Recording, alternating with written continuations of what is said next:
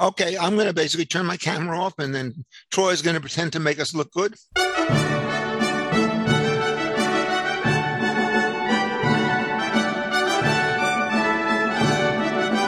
Welcome back. It's episode 152 of the Hoover Institution's Law Talk podcast, coming to you, as we always do, from the faculty lounge of the Epstein and Yu School of Law, where, like many institutions of higher learning, we have dropped the standardized tests, and all admissions are now jousting-based. I'm your host, Troy Senik, former White House speechwriter, co-founder of Kite and Key Media, and one-time Denny's sommelier. And I am joined, as always, by the Brady and Gronk of the conservative legal movement. They are Richard Epstein, the Peter and Kirsten Bedford Senior Fellow at the Hoover Institution, the Lawrence A. Tisch Professor of Law at NYU, and Senior Lecturer at the University of Chicago, and John Yoo, Visiting Fellow at the Hoover Institution, the Emanuel S. Heller Professor of Law at the University of California, Berkeley, and former Deputy Assistant Attorney General in the Bush administration. So, fellas, got to be honest, I'm a little depressed here because I am the one member of the Law Talk team who is a native Californian. There is such a thing, born and raised.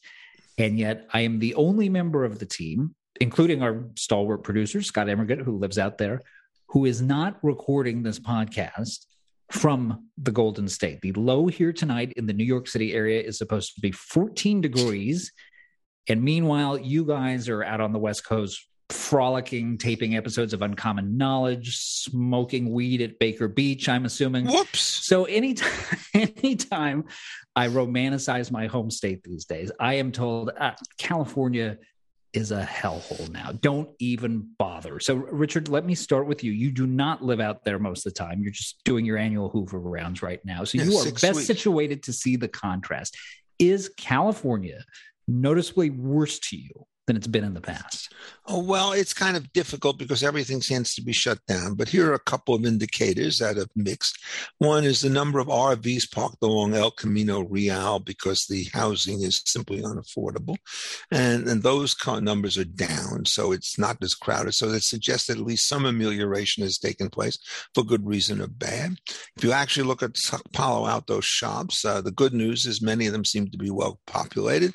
But it also turns out there are a bunch of store windows that have not been filled, which suggests that things are not as good as they are. A couple of major restaurants in Town and Country have shut down, which is always depressing. The Stanford campus is, I say two things, masked and empty. I gave a presentation yesterday, and there were 4 people in this room, one room, all wearing masks, and there were 29 people on video and Zoom. So it turns out that you can see the way things are going. But the sun does shine, and the temperatures are temperate, and we have all sorts of ways to frolic about. So I'm glad to be out here. I wish the state well. I think that the population exodus is going to take its toll, but New York beats it on that hands down. So I'm going to turn it over to John because he's a much more judicious character with much more balanced appraisals about his beloved adopted state. John, how long have you lived in California now? Oh, almost 30 years. Is there a noticeable decline for you? Oh, sure. What hasn't declined in the world anyway? See, that's my true conservative nature. Actually, Troy, I know you live in New York. Actually, you don't live in New York for the tax rates, do you? But other people have left New York for the tax rates, and they're in the negative degree weather.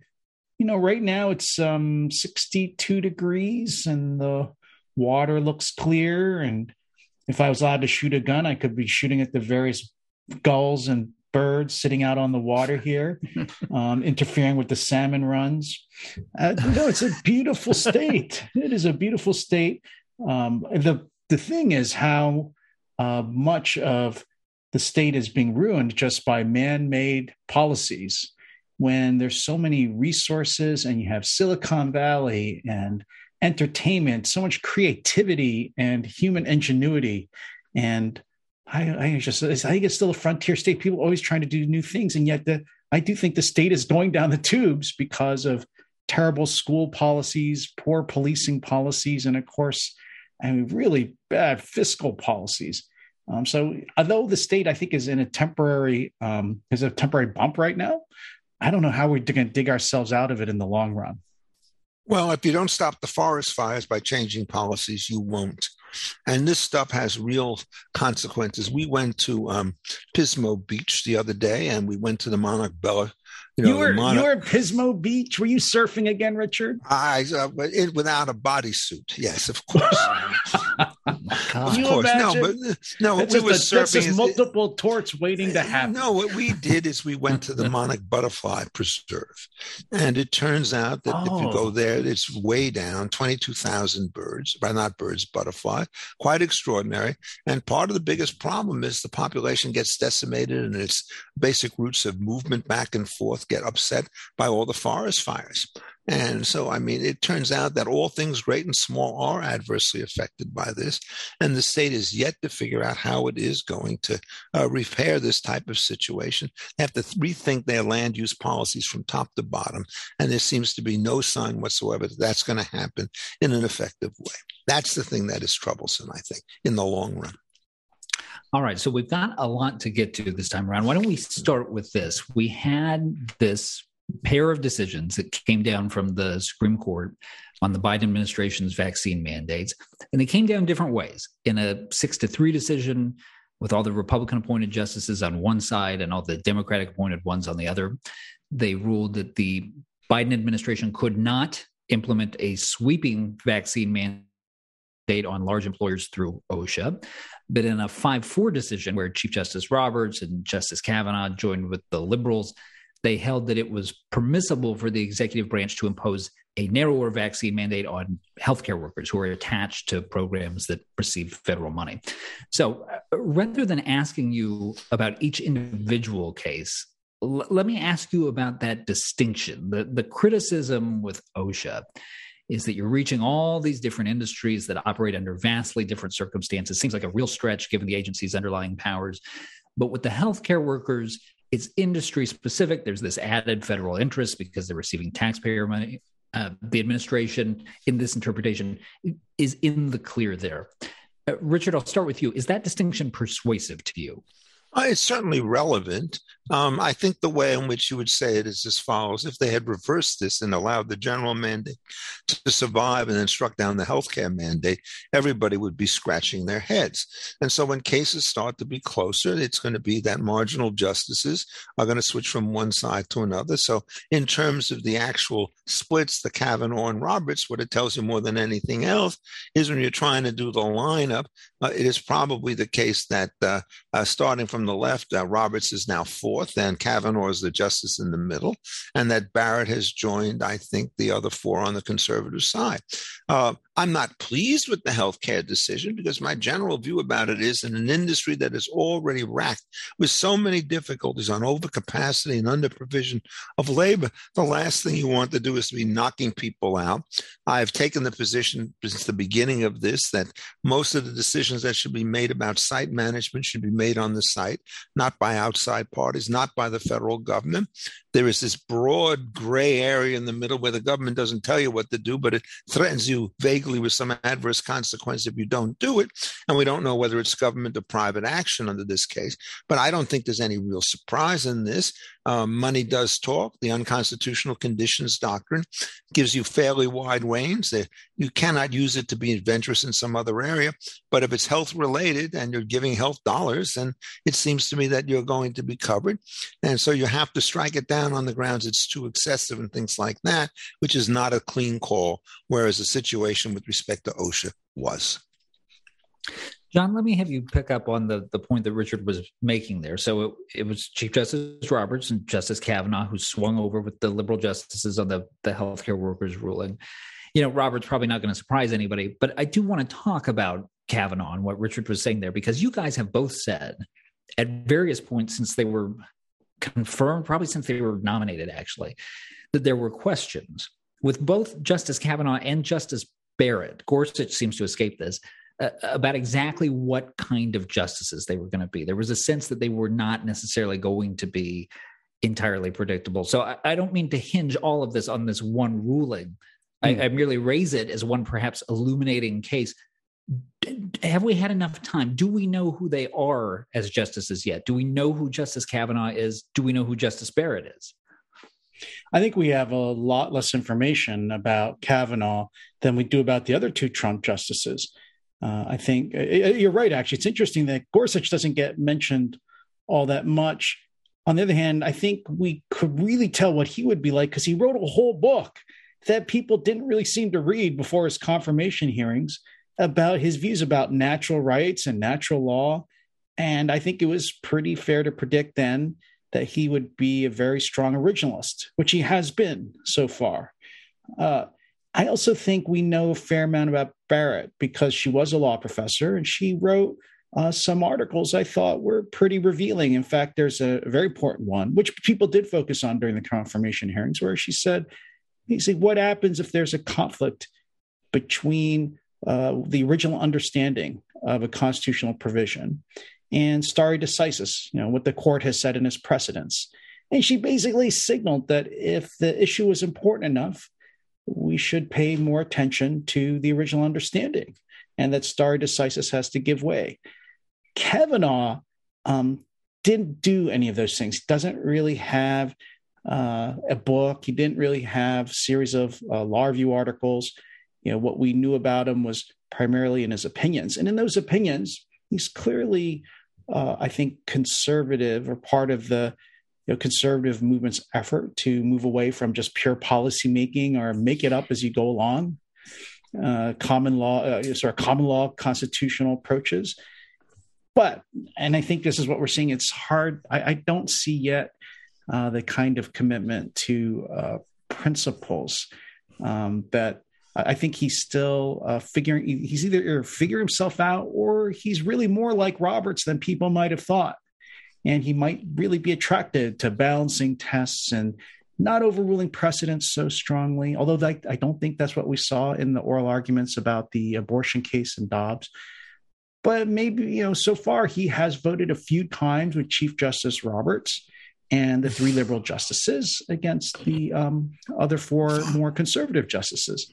One thing can I just make one point about what Richard said about the vaccine cases also is just that, this debate about, whether the spending clause goes beyond the more direct regulatory powers of the government through the Commerce Clause. That's a debate that goes all the way back to Hamilton versus Jefferson. So I think it's harder to read a great difference in principle between, say, Kavanaugh and Roberts and the other conservatives on that, because I think that's a debate that the founders themselves had. I can't say that an originalist would be wrong to side with the Hamilton approach over the Jefferson approach on that one, as opposed to, say, something on abortion, where I think originalists really clearly would come out in favor of overruling Casey and Roe. Yeah, that's not even close, I think. But I would like to make a couple of other observations. I think Justice Gorsuch is a very interesting type. As John mentioned, he has a consistent philosophical approach. Studied with John Finnis, I believe, at Oxford, has written some serious stuff. Some of it was actually critical of things that I had written on euthanasia and similar topics. But he's a much quirkier judge. So I don't think you would ever get Kavanaugh writing opinion like the one that we had in the Bostock case having to do with the transgender identities and the coverage of the Title VII of the Civil Rights Act. And he took a philosophical position, which I frankly still regard as incredible, that a term has a meaning that nobody attaches to it if you can attach it to it after the fact. Usually the way in which you think about deviations is there's a common understanding of a given term. A horse is a horse and not a cow. And somebody misuses the term, and the question, if the other fellow knows it, is a contract for a horse or for a cow, and the first and second restatement actually differ on that. But in this case, everybody thinks one way and he decides it the other way. There's then the McGirt case having to do with Indian jurisdiction in the state of Oklahoma, and that too is an enormously disruptive opinion in terms of getting rid of established practices that have been around for a very, very long time. And Roberts on those issues is more conservative. He is reluctant to make these kinds of changes. And he wrote, in fact, he was on the other side in McGirt, and he actually decided with, I think it was with Gorsuch on the Bostock case. So I would say it's slightly different. I think there's a bit of a jumble on the conservative side, a lot of internal disagreements. And on this issue, one will peel off, on that one another. Whereas on the other side, it seems to me there'll be very few cases in which you will see a division within the liberal ranks. And that certainly played itself out when we did things with the Dodds case having to do with abortion. Well, let me ask you this question on the vaccine issue. John, I'll start with you.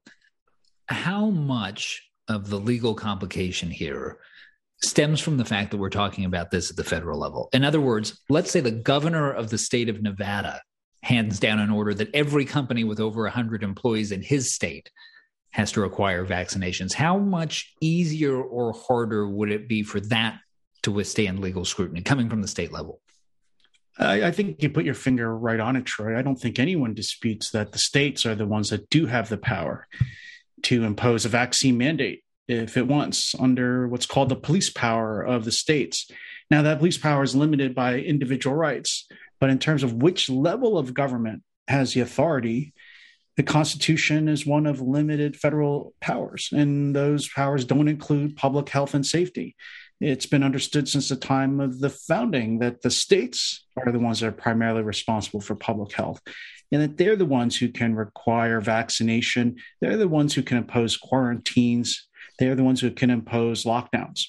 And the federal government's job is to, what we call interstitial. They're supposed to fill the gaps, like controlling interstate commerce, spending, research, scientific information, controlling the borders. But really, you're right, Troy, the people who really are should and have been making the decisions really are the governors. Now, the primary limit is not one of does the power of the state go that far, because the states have the authority to control all the people and conduct within their territories. It's really, do you have a right under the Bill of Rights or even under state rights, state law, to get an exemption from the vaccine requirements, like for religious exercise, for example, or even to claim that the vaccines can be harmful, for example, to certain people with certain medical conditions. That's really the only, I think, limit on what the states can do. Look, I think this is a bit of a red herring. Nobody says that OSHA is unconstitutional today, given the fact that it deals with health and safety issues at the plant level.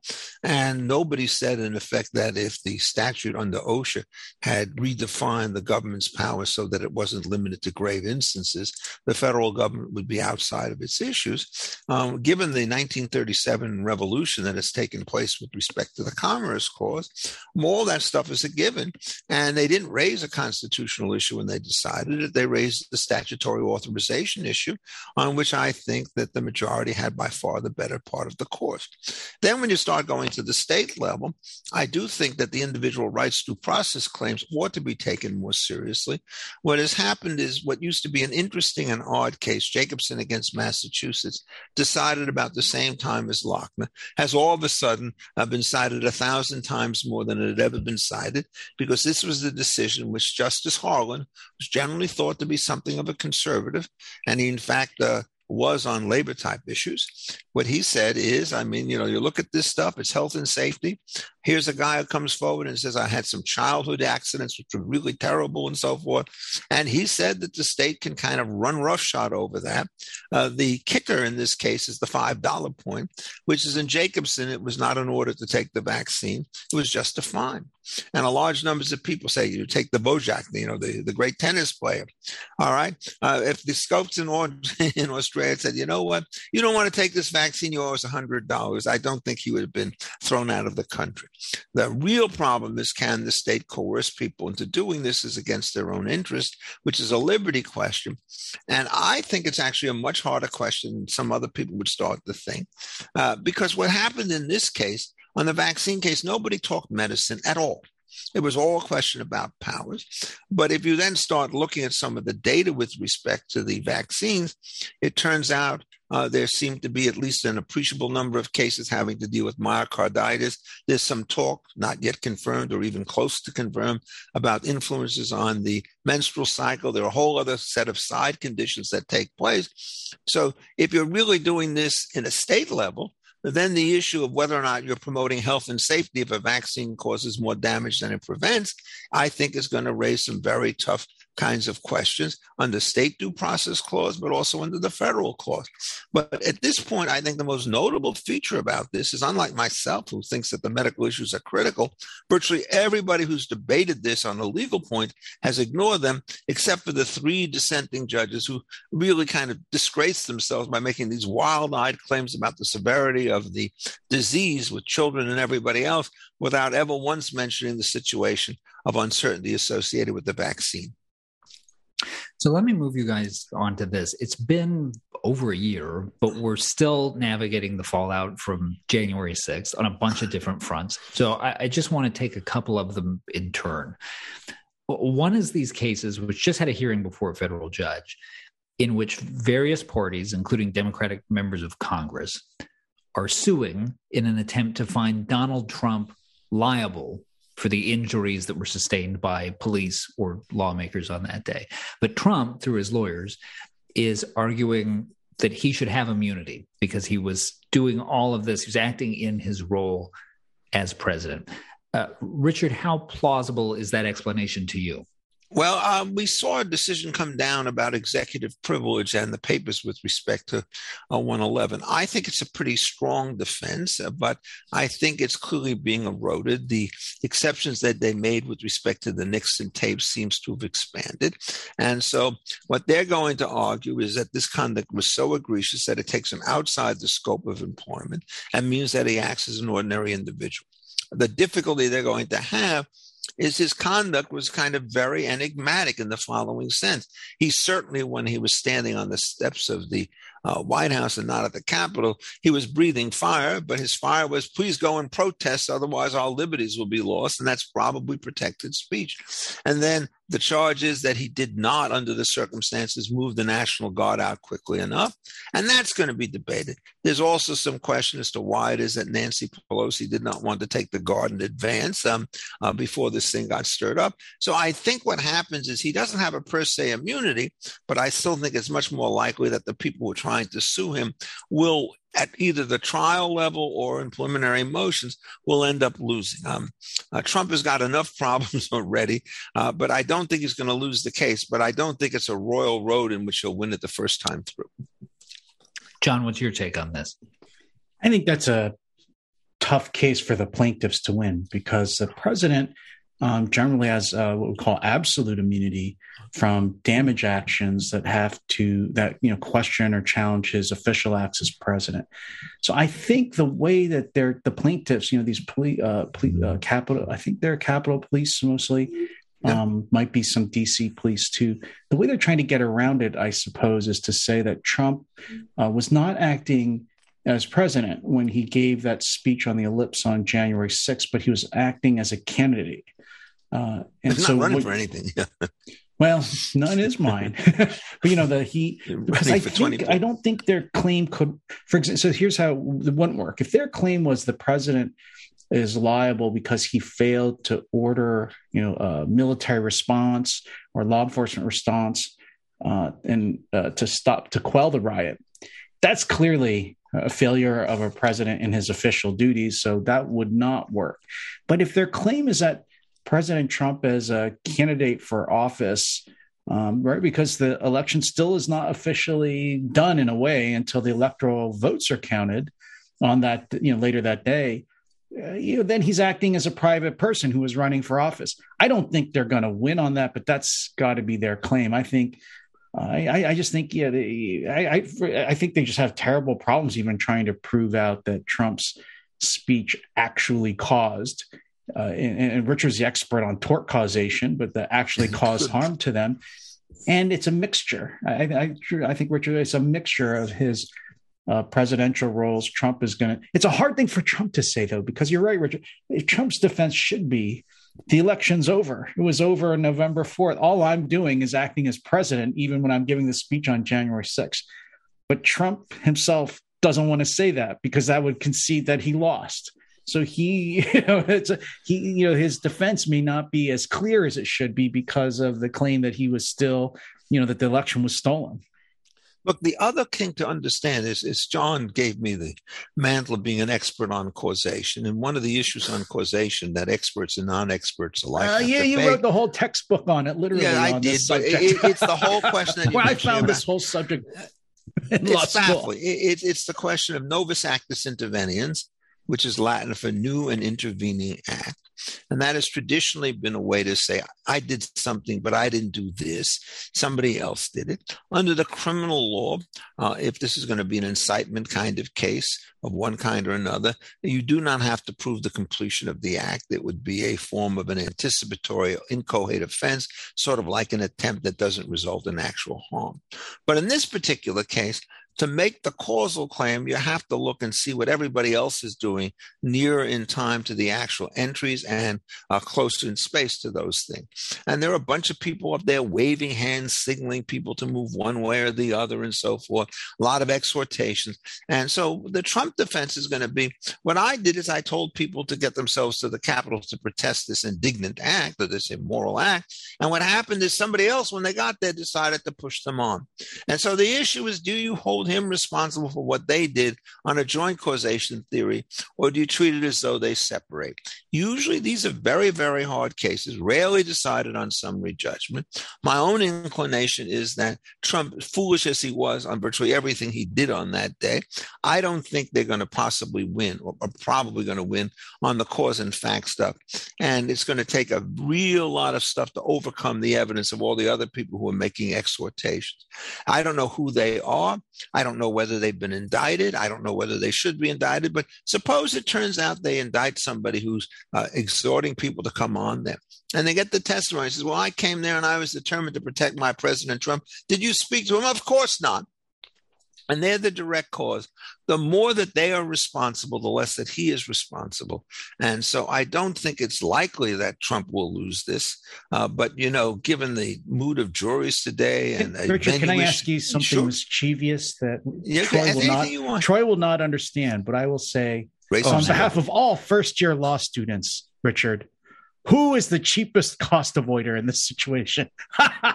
What this is, he's trying to allude to a famous phrase announced by Guido Calabrese. And it turns out that we have to worry about causation before we worry about avoidance. And so causation is I hit you with a brick, and avoidance is you could have ducked. And it may well be that it's cheaper for you to duck than for me to stop throwing the thing. It is amazing how influential that is in academic circles. And it's amazing how invisible it is in most traditional tort cases. So you may ask whatever snide remarks you want about the cheapest cost avoider. It's like the hand formula. It's widely discussed in academic circles, rarely applied in practice. We also just had the Supreme Court refuse 8-1 to give Donald Trump the stay, an injunction he wanted to prevent the release of the documents that the January 6th committee was after. These, if our audience recalls, are the documents that Trump asserted were protected by executive privilege, but that Joe Biden said weren't. The one vote to grant the application, by the way, was Justice Thomas. John, I'll start with you. 2 questions here. Number one, of course, what do you make of the decision? But 2, what do you take to be the stakes here? By which I mean, is Donald Trump at risk of anything here beyond reputational damage? Oh, you know, the thing about this is I used to have this rule in con law that any case at the Supreme Court that had the name Nixon in it, you knew the Nixon guy was going to lose. Even when it wasn't Richard Nixon, they still, even with all the other Nixons still lose too. And I'm worried this is is happening with Trump now because Trump is losing cases so quickly and decisively that actually a different person who wasn't named Trump would actually spark a much more serious consideration of the issues. So there's two really important constitutional issues here, which if the name on the other side had been Obama or Bush, would have actually, I think, not been given the back of the hand the way the Supreme Court gave it. One is, can a former president claim executive privilege, right? The claim to confidentiality of discussions between the president and his or her top advisors, which the Supreme Court has recognized in the Watergate tapes case, but which by practice we've recognized since the administration of George Washington. So that's a question the Supreme Court's never actually decided. In fact, the Supreme Court has mentioned in another Nixon case that Nixon lost that this is a live issue that it was didn't have to decide yet. Here's a case where you have a president who has a strong political interest to waive, to give out all the information that should be privileged by a past president. Now, I will say that lower courts and the Justice Department, including when I was at the Justice Department, we've long believed that the privilege is up to the current president and not the past president. But the Supreme Court has never said one way or the other whether that's true. Then there's a second issue, which I think is also extremely important here, which is even if the president has executive privilege, suppose Biden had not waived the privilege and tried to produce all this information. Suppose the privilege was still claimed. The lower court here found that the need for the information by the January 6th Commission, so great, which is, got all kinds of problems with it that many people have raised, including Richard, overcomes executive privilege. This is actually a really important decision. This is, I think, the first time that the Supreme Court has said that the Congress's need to conduct oversight actually prevails over a president's right to confidential discussions. The previous cases we've seen have been cases where it's been the courts that have needed the information in order to hold trials and to get the information for a defendant to put on their best case. And in fact, you might remember a few years ago, there was a case at the Supreme Court about whether a committee in the House could get President Trump's tax returns out of the Treasury Department and the IRS. And the court tried to kick that one down the road and didn't clearly hold that one overcame the other. So that's actually a very important point of constitutional law. And again, anybody named Trump other than Trump, I think this is a case that gets fully briefed and fully argued at the Supreme Court rather than just gets a one-page dismissal. Yeah, I thought it was pretty outrageous, actually. There are a number of issues that are here. One is when John refers to the tax cases, what happened is what the Supreme Court said is you may have need for this stuff, but there are going to be a lot of preconditions. You have to show that you can't get this from alternative places. And there was certainly an implied condition, at least, that somebody has to look at the documents in camera to say which go and which don't. This was just a straight document dump. It is not clear that everything that happened on that day or in the days before it had anything to do with this. All of this stuff goes over. There seemed to be, correct me if I'm wrong, John, no confidentiality requirement. That is, once these things are done and handed over, do you have to keep them secret until you could release them publicly? No, in fact, I think you've got the opposite presumption. This committee is going to release everything they get their hands on. So they're going to do this. And, if you go back and you ask yourself, what interest does Joe Biden have to protect the office? None, if he could get to Trump. My own view is to go back to the Nixon issue, where he pleaded the executive privilege to keep the Pentagon Papers and the similar documents prepared about Vietnam in the Kennedy and in the Johnson administrations, because he was much more of an institutionalist. I also think if it's a question of which president gets to do it, why would we ever say that the president whose deliberations were involved could have no say over the question of whether or not those things remain confidential? So I think that the whole thing was just wrong.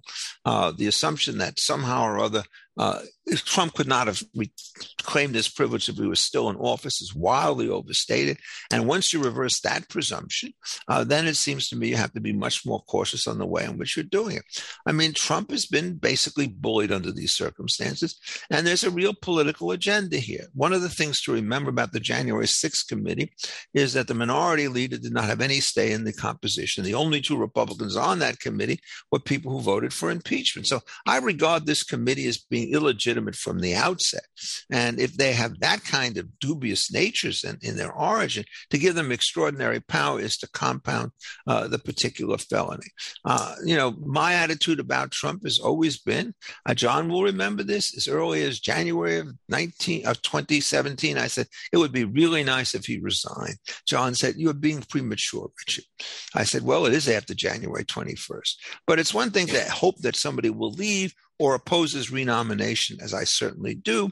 And it's another thing to fabricate criminal charges against somebody or make it appear that he did things that were flatly illegal when in fact he hasn't done it. The whole purpose of the January 6th Commission, in my view, is to try to make the next election a referendum on that day rather than asking the Democrats to account for what it is that they've done since they've assumed office in all three branches of government as of January 20th of last year. And the overwhelming sense that I have is it's not going to work. The news about Ukraine, about Taiwan, about inflation, about crime, about COVID, you name it, is there. But, Biden is a victim of events, but he's also a creator of events. And I think this diversionary tactic is not going to work. But that's what I think it is. I'm not particularly sympathetic for Trump personally, but I don't like vendettas taken against anybody, even people whom I think should resign from office. Final thing I'll ask you in this January 6th realm. So we've been treated to this, to my mind, utterly bizarre spectacle of Democrats going to the mat over the last month on voting rights legislation that, number one, is incredibly low stakes in terms of actually making any real world difference for who can vote or not. And number two, never had any realistic chance of passing, which on top of everything else has led to all this distemper about the filibuster, which also has no chance of being changed. This is maybe the grandest display of political impotence in my lifetime. But very quietly, there has been this bipartisan movement to update the Electoral Count Act. This is the statute governing the conduct around Congress's role in the Electoral College, the one that was at the heart of the dispute in January 2021, signed into law by no less than Grover Cleveland, I think. Oh, thank you. John, I'll start with you. Who is he? Stop it. And who would write about such a fellow? Only a fool. If our concern is making sure that we've got a system that inspires faith in our elections and leaves as little room as possible for chicanery, where ought reforming the Electoral Count Act to fall in our hierarchy of priorities? And are there other steps that we need to be considering as well? This is a great question, in part because I'm writing a law review article about this, which I'm just finishing up. I just serve it up. About the Electoral Count Act and whether it's constitutional. So you could say the Electoral Count Act, I think, fixes half the problem, but it doesn't settle. And I don't know if it could settle the fundamental problem. So the half of the problem is what constitutes a dispute over the legitimacy of electors. So I think the reform proposals address, including, I think there was a joint op-ed by our Hoover colleague, Mike McConnell, a few weeks ago, saying that the disputes have to be of a kind where a state itself sends two different slates of electors to Washington, but that a dispute can't be, like a senator just says, I don't think that state held its elections properly, or I don't think that state should have done A, B, or C. The only kind of dispute that gives rise to any kind of resolution ought to be one where, say, the governor certifies one slate of electors, whereas the state legislature picks another slate of electors, which is what happened in the election of 1876 and led to the Grand Compromise of 1877 and which spurred the Electoral Count Act. That still doesn't answer the real problem, which is who actually decides the dispute then. So you could have, there's several views. I actually have more sympathy for the view that the vice president decides. But the constitutional text is unclear. Constitutional text says the vice president opens the certificates that are sent to Washington by the states in the presence of the House and the Senate. And then it says in the passive voice, they shall be counted. And then it doesn't say anything else. That's what the 12th Amendment says. And so Congress stepped into the role and said, well, we're going to create this system where a member of the House and the member of the Senate can object, and then they separate, they discuss, and then they can come back and vote and overrule and toss out an electoral vote.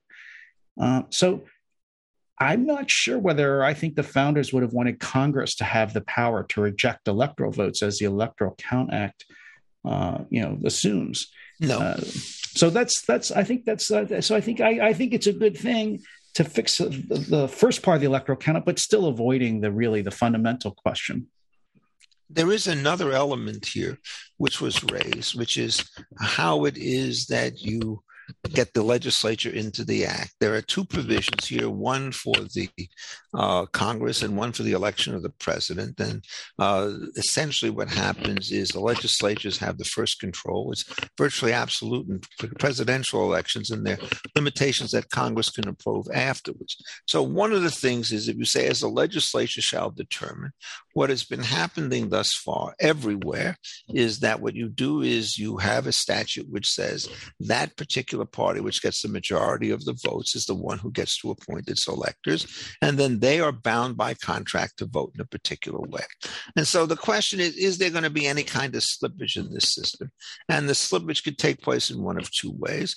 In the case called Chiafalo, the Supreme Court, what I thought was an interesting and pretty strong opinion by Justice Kagan, says we're not going to allow individual electors to defect and decide to vote for somebody else.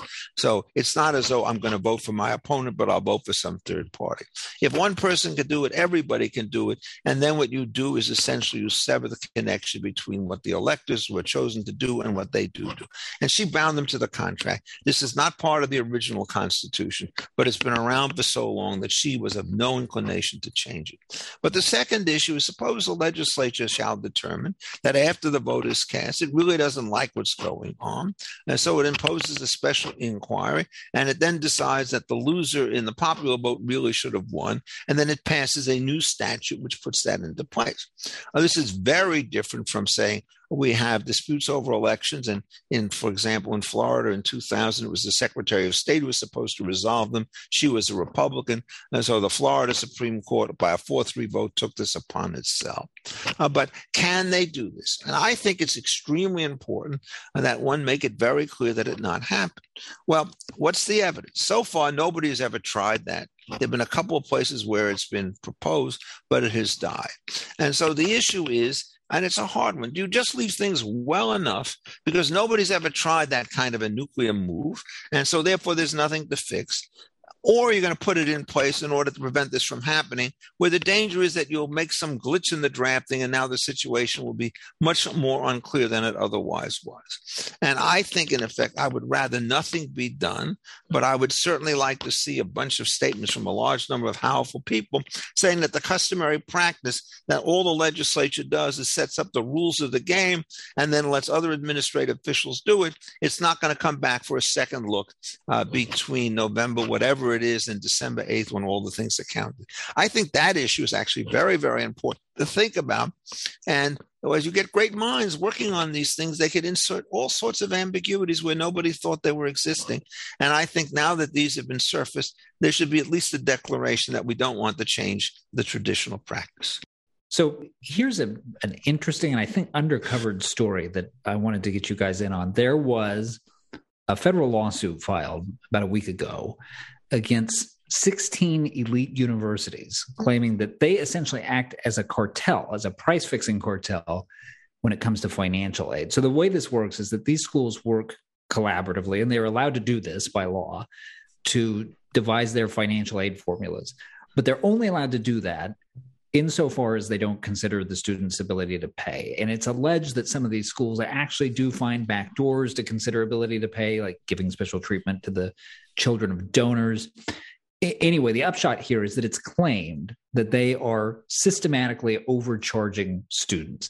The schools in question, by the way, are Brown, Caltech, University of Chicago, Columbia, Cornell, Dartmouth, Duke, Emory, Georgetown, MIT, Northwestern, Notre Dame, Penn, Rice, Vanderbilt, and Yale. It's like a roll call of every school that rejected me.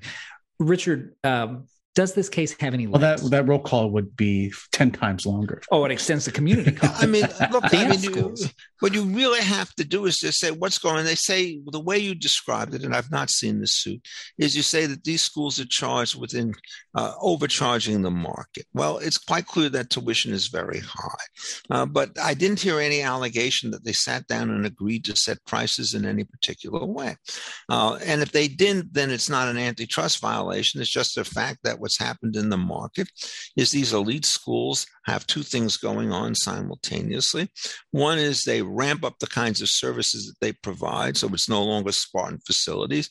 It's gymnasiums, it's extracurricular activities, it's diversity administrators or whatever else they want to do. And that's going to drive up the cost, for which they'll have to drive up the revenues.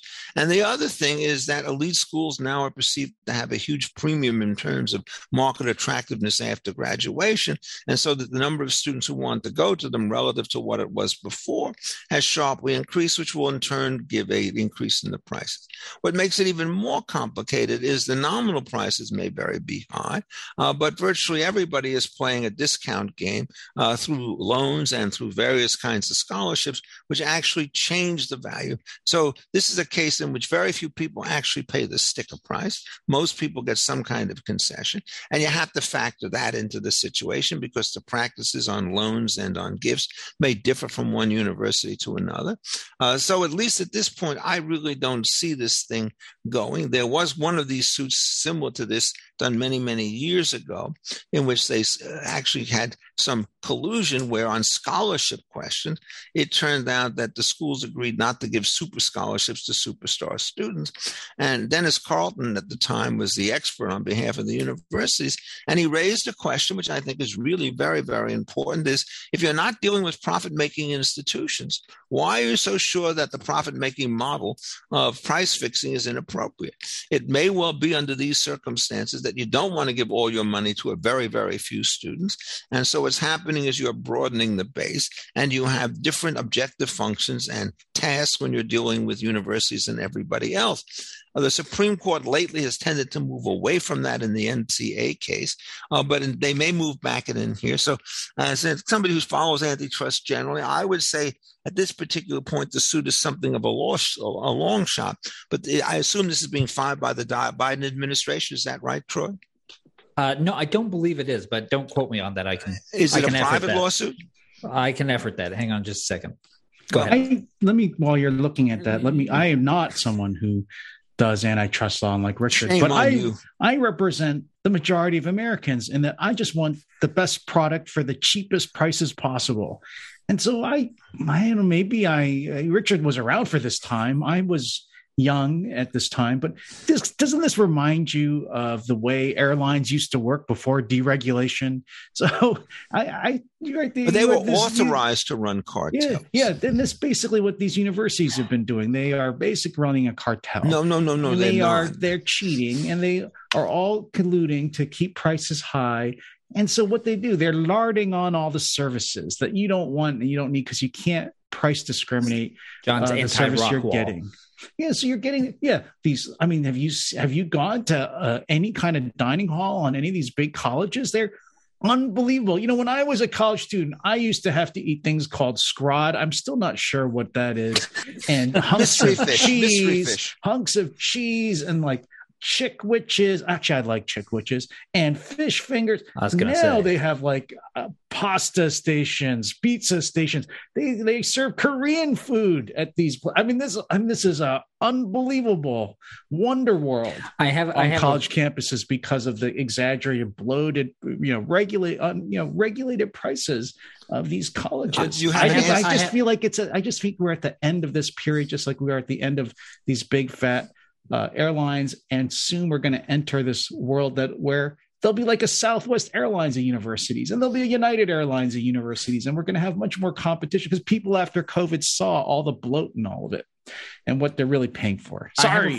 I have a follow-up question for you on that, John. But before that, Richard, the answer to your question, this lawsuit was filed in federal court in Illinois by law firms representing 5 former students who attended some of these schools.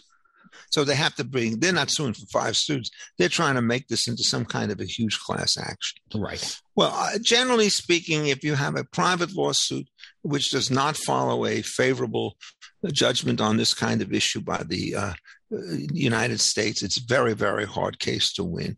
They have only 5 students. It's got to be a class action, and they're naming 15 schools and so forth. They don't even have one per school.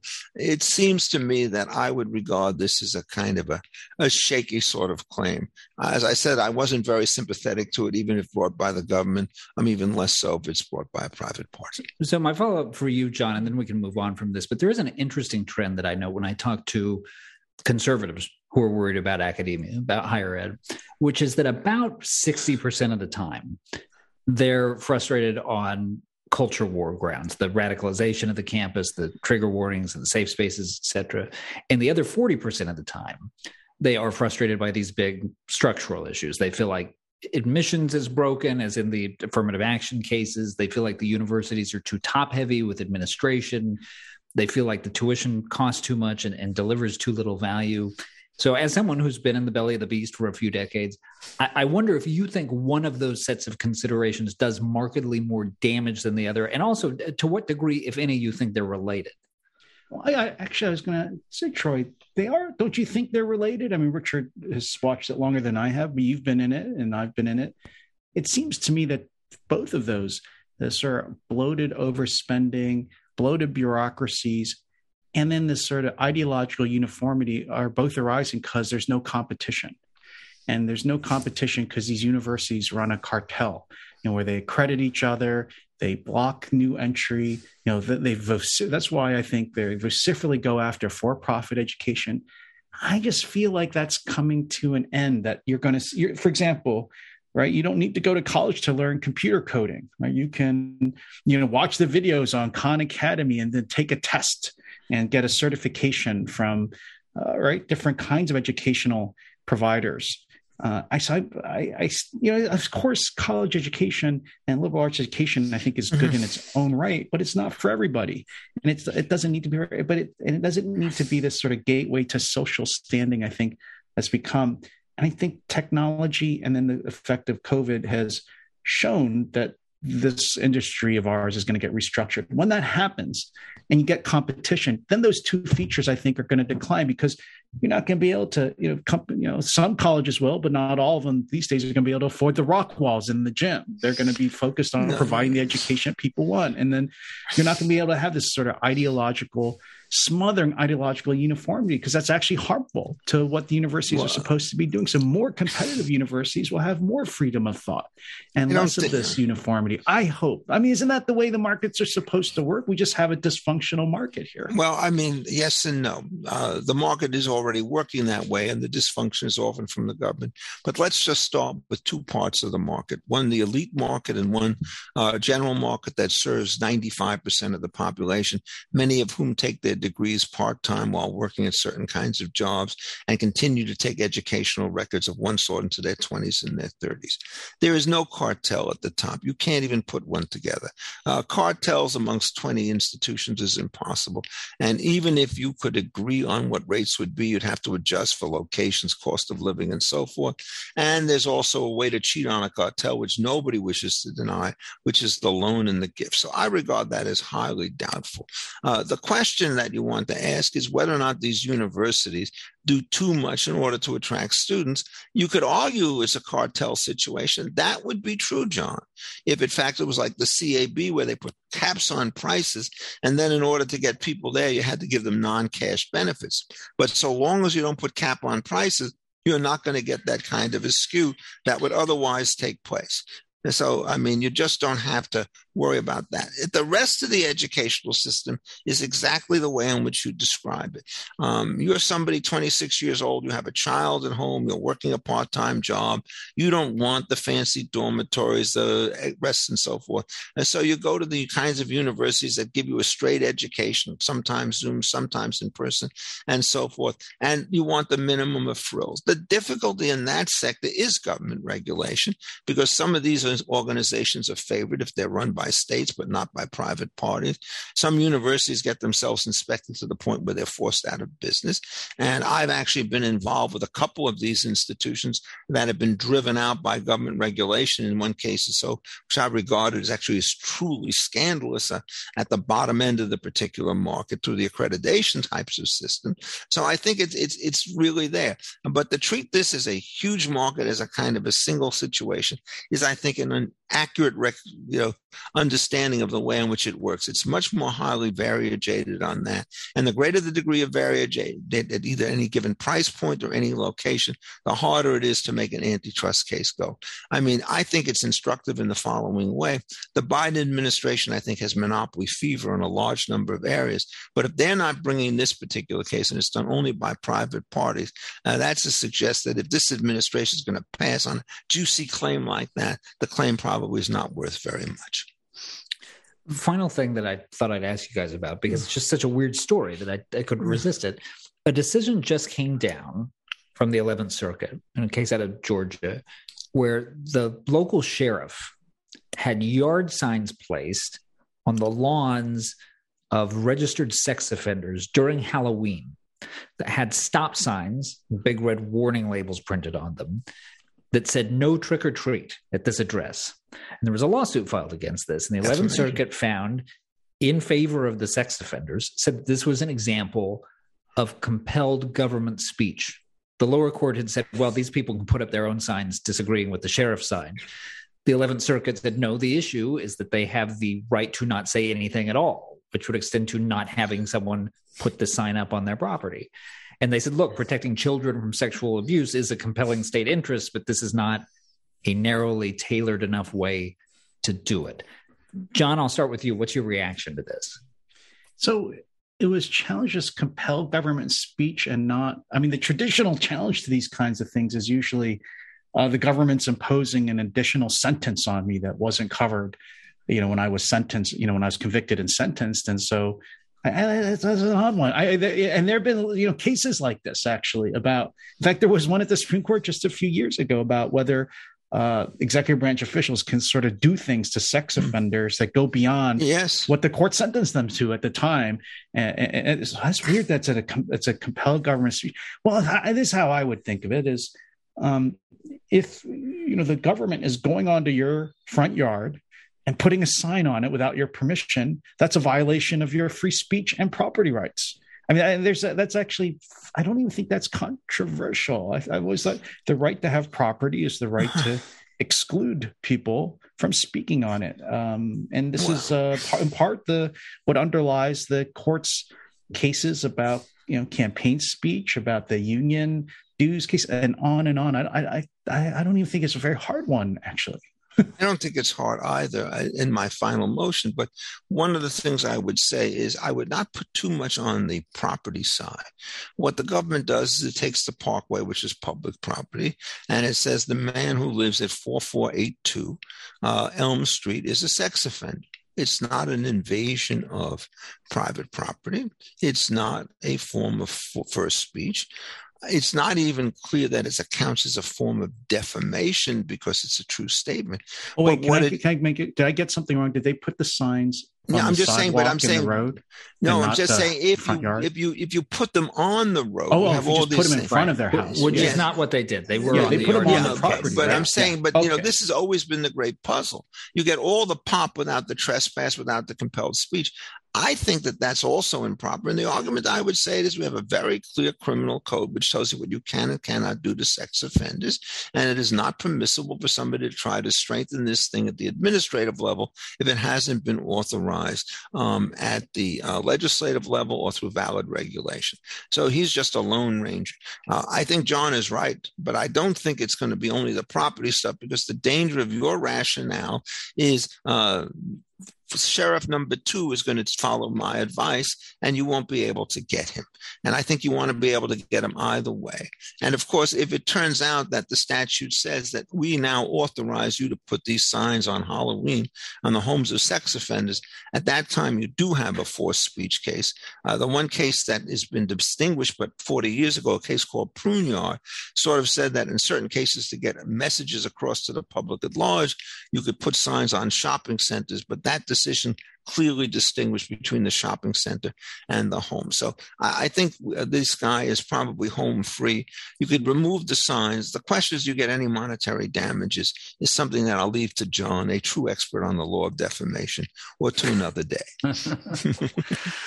All right, fellas, that is going to have to do it for this installment. My thanks, as always, to you both, to our producer, Scott Emmergut, and to all our wonderful listeners. Remember to do us a favor and rank the show on iTunes or wherever you get your podcasts. We'll be back with you soon. Until then, the Faculty Lounge is officially closed. All right.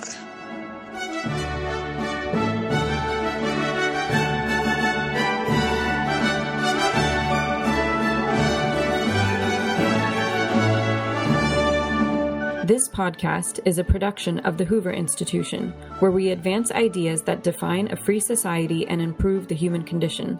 For more information about our work, or to listen to more of our podcasts, or watch our videos, please visit hoover.org.